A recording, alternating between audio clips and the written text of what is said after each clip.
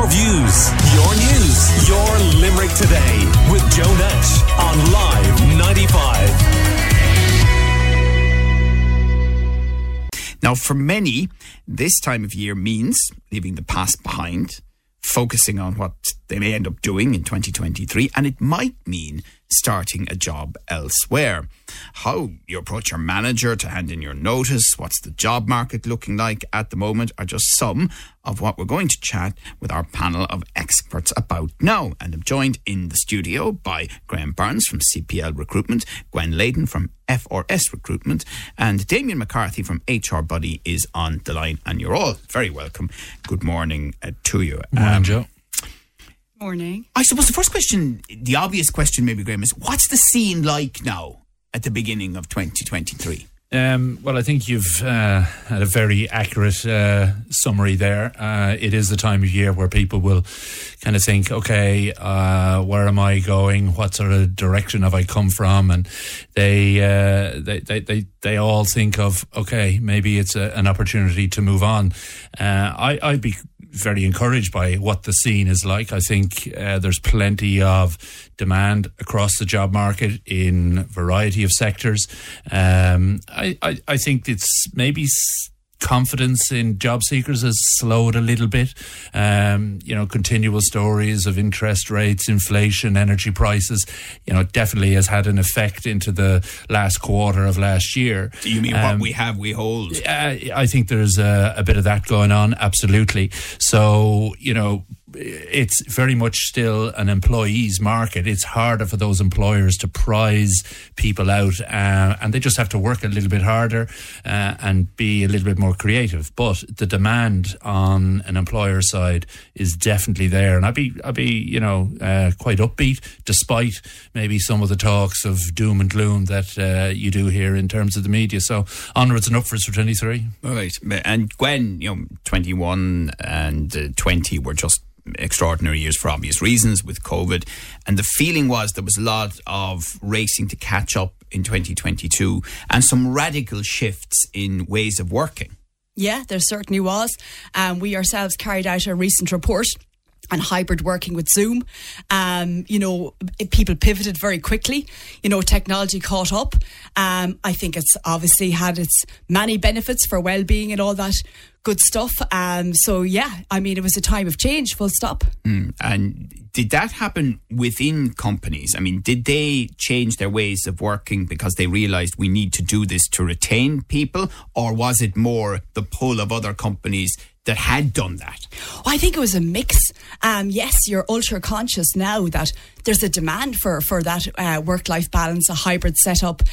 Companies obviously had to do it as a result of COVID, and then came out the other side and realised, you know what, this works for us. Productivity hasn't been affected. As an outcome, outputs are now what's measured, and I think it's a must-do. Now, fully appreciate your manufacturing, the roles that you have to be present for continues as is, but where you can deliver that flexibility, it's really important. If we look at the employer value proposition, people are looking for it. Do you know what I mean? It's needed. Right. And Damien McCarthy from HR Buddy, I mean, what are you seeing out there right now? Yeah, well, very similar to the guys there, Joe. I suppose, as you mentioned, the past 12 months have been quite crazy. So, if you look at things like, I suppose, our COVID experiences and where, workers had an opportunity to switch to remote and hybrid and more flexible arrangements with regards to their work, that opened up the whole world and gave workers an opportunity. So an awful lot of workers are, of course, looking to explore those opportunities and keeping their minds open. Also a very tight labour market. So as Graham mentioned there, it was in 2022 an employees market, and that continues right into 2023. So it's a lot more than just, I think a market looking around for new opportunities, which, would have always traditionally happened in January anyway. And I suppose, there's an awful lot of external extremities as well within, businesses and employment as well at the moment with regards to, inflation, the war in the Ukraine, perhaps a looming recession and so on. I think because presumably if you have a work record, and you are applying for a mortgage, it may not be the ideal time to change. Yeah, well, I suppose when it's an employees market, Joe, there's opportunities there. So there's opportunities, there is a war for talent. So employers are on the lookout for talent, and there is an opportunity perhaps, to increase your salary and so on.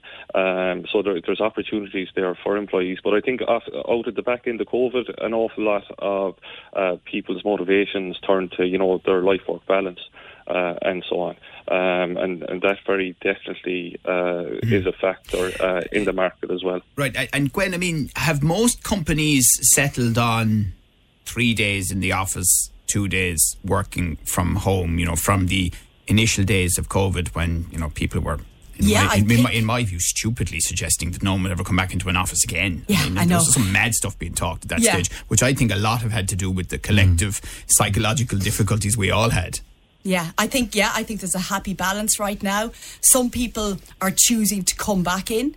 There's that argument around some managers would like to see their employees to see what they're doing, and the trust element then follows.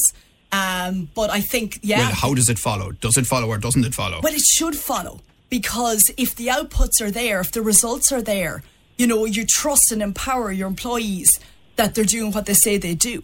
And that element is vital. But what if Johnny or Mary retention is taking an extra 5 minutes drinking their coffee at home? Yeah, but that's the flexibility that you're giving, because you're going to get it back in loyalty and tenure and, not having to refill Mary's position a couple of months' time and pay more money for Mary.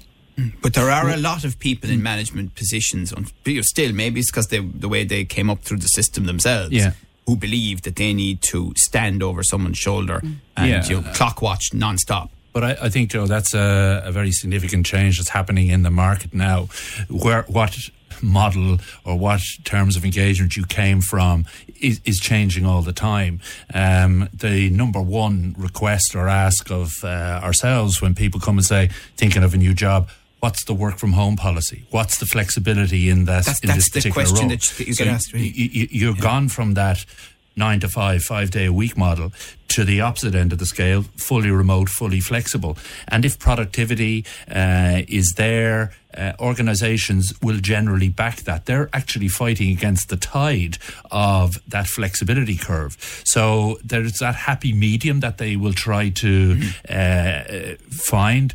The engagement with the employee, particularly newer, younger employees, replacing that water cooler moment, replacing the conversation with colleagues, building a network, making the mistakes. They're trying so hard and being creative around that changed engagement model. But Damien, I remember having a chat with a colleague of mine over the last couple of months, and I had noticed that I was getting emails from them, late enough in the evening during the week, 9 or 10. And eventually I said to them, look, is that sensible? And they said that from their perspective and the way they live their lives, they found that they could focus a bit better in that hour between 9 and 10, and that's why they were sending emails at that time. Yes, and I think our communication and the timing of our communication with each other is very important on into the future, and that's why I like to see, down at the bottom of some organisations' emails, they might say things like, please do not feel that you need to answer this email immediately and so on. So I think, with the complexities inside in the flexibility of the future of work, obviously there's a whole load of complications with regards to... I think the biggest danger that a lot of people see with that, Damien, is that you will end up having, no divide at all. And that ultimately the way this will work out is you get flexibility on the surface, but in reality you're expected to be at home at 4 o'clock in the morning on a conference call to San Francisco. Yeah, and there is going to be a huge challenge in that, and it's very important for organisations to clearly define this and set this out as part of their, policies and procedures. And I think what an awful lot of employees are looking for inside in their workplaces, I suppose, is clarity on these on this type of thing, home and remote working and so on. For an awful lot of 2022, it's been kind of like answer the multiple choice question, remote working, hybrid working, or on site. And, in my opinion, I'm strongly of the belief that it needs to be people-specific, person-specific. We can't let, big-name CEOs come out through the media and dictate whether work is in the office or whether it should be remote. And I think we need to be very, very careful of that. And in particular for employers and organisations, they need to focus on their people. And everyone is different, and people will change their minds. They will have different circumstances with regards to family life and so on. So I think that's very, very important. We're chatting to Damien McCarthy from HR Buddy on the line, and with us in the studio we have Graham Burns from CPL Recruitment and Gwen Layden from FRS Recruitment. So should you draw up a pros and cons list if you are considering switching jobs? You know, what works for you in your current role versus what you believe you want from another role? Yeah, that's one way to approach it. I suppose you've got to look and see, what am I not getting from my current role? What's not fulfilling? You know, what's the desire for change? But change is good because you're bringing all of the experience you've had in your previous role to a new role. So yeah, sit down and say, okay, one versus the other. What do I have currently? What am I not getting currently? And, you know, there's a lot of choice out there at the moment. So it's a lovely opportunity now, new job, new career. Now is the time to have a look around. The market, the Midwest market is buoyant. Our friends, our colleagues in the IDA, Will and Fiona, are doing a great job. The Midwest market is really strong right now. So yeah, pros and cons is a good way to start. Yeah. And within your current workplace, Graham, could you talk to managers about further opportunities, promotional opportunities, other things you might be looking for, or are you better off just going elsewhere, getting the job and throwing the notice on the table? Good luck, I'm out of here. Thanks very much. There's always a bit of that, Joe. But I think that's where I think Irish companies have really kind of focused in on the leadership aspects, where that trust and that relationship with the individual worker just doesn't come up at end of year review, and a manager's kind of going, well, I didn't think that's what was important to that individual. That's a whole process that, you know, we're looking at, as I said, that model, that engagement model in a remote working sense. The manager is always trying to interpret their team and what makes that person tick and what's going to motivate them, what's not going to motivate them. And I think that from an employee's perspective, they should always be using that one-to-one time, that review time, and there should be no shocks or surprises come end of year where, you know, they handed a notice in and it's all over. No, I'd probably have been braver in how I put this question when you were on the phone during COVID, Graham, but because you're probably going to tell me I'm insulting your entire profession now. But does it all come down to moolah? People want more moolah. Yeah, I think it's shifted, to be perfectly honest with you. I think that, you know, I look at the organisations that are looking to attract talent, and yes, salary is a part of what they're looking at, but there's a package. So there's that flexibility, there's that sense of purpose, there's that development prospect of where the individual is going to be in 2 to 3 years' time. And the organisations that help map that out are the ones that are winning that, as we mentioned, that war on talent. So yeah, moolah, as you described, Joe, is important. Not going to ever say it's not. It's a significant factor, but it's but one of 4 or 5 key components in someone's job consideration. So I don't think it's a case of at the start of the year the pros, the cons. It's all year round. And it's a dynamic, ever-changing situation. Someone might say, well, you know, I don't have to commute, so I'll take 4 or 5k less, or I am commuting, so I need 4 or 5k more. So you know, it's a complete individual sort of situation. But salary, you know, we'd see people walk into a job and or an interview, and it's first thing is salary. Immediately that employer is backing away going, oh, okay, really? That person's nailed. That's interesting. So that's how the employer might look at it. Really? That's 100%. Fascinating. Yeah. 100%. Okay. And Damien, you know, notice is always interesting. You know, there seem to be 3 approaches to notice. People will give their notice and will work diligently up to the day that they leave. Other people will give their notice and it's party for the next 30 or 60 days, and they really couldn't care less. And then the vast majority are probably halfway between the two here. Well, I suppose I better not burn my bridges entirely, so I'll make some all effort. Yes, yeah. And notice is always a funny one, Joe. It's amazing how many people aren't aware of what exactly their notice period is until they're, you know, leaving and going to a new job. And someone says, where are you going? Yeah, and even sometimes maybe the employer is in the same situation. They're not quite sure what the notice period is either. So it's very important for both parties to, you know, check that at the start, because notice periods are very important. Also, it is always nice, obviously, obviously, that they are run well, that the employee continues to work and, can hand over perhaps to, the person coming in after them and so on, that's when it goes well. But for, very often, that's not quite what happens. Because there's a worry with regards to confidentiality inside businesses and competition and so on. Yeah, so this competition thing is really fascinating to me, because there are all sorts of constitutional challenges around these exclusion clauses in contracts, Damien, aren't there? This thing about you can't work for X period after you leave Y. I'm not just talking about confidential material. I'm actually talking about a bar on starting work, gardening leave. But, judges in court seem to interpret this very differently, case to case. Well, with regards to, competition and so on, Joe, I suppose when that's included inside in terms and conditions of employment, they're very definitely, very easily open to challenge. And I suppose the area is a bit grey, definitely open to challenge, and you could say that perhaps some non-compete clauses and so on that are inside in some employees' contracts, mightn't be worth the paper they're written at. Because there's a constitutional right to work, isn't there, as well? Yeah, absolutely, and an employer can't block someone else, from being employed, obviously. That is constitutionally wrong, but there's a huge challenge for employers, I suppose, in protecting intellectual property, and which has been accentuated further by home working, because obviously the protections that you might have in an office around material isn't necessarily the case at home.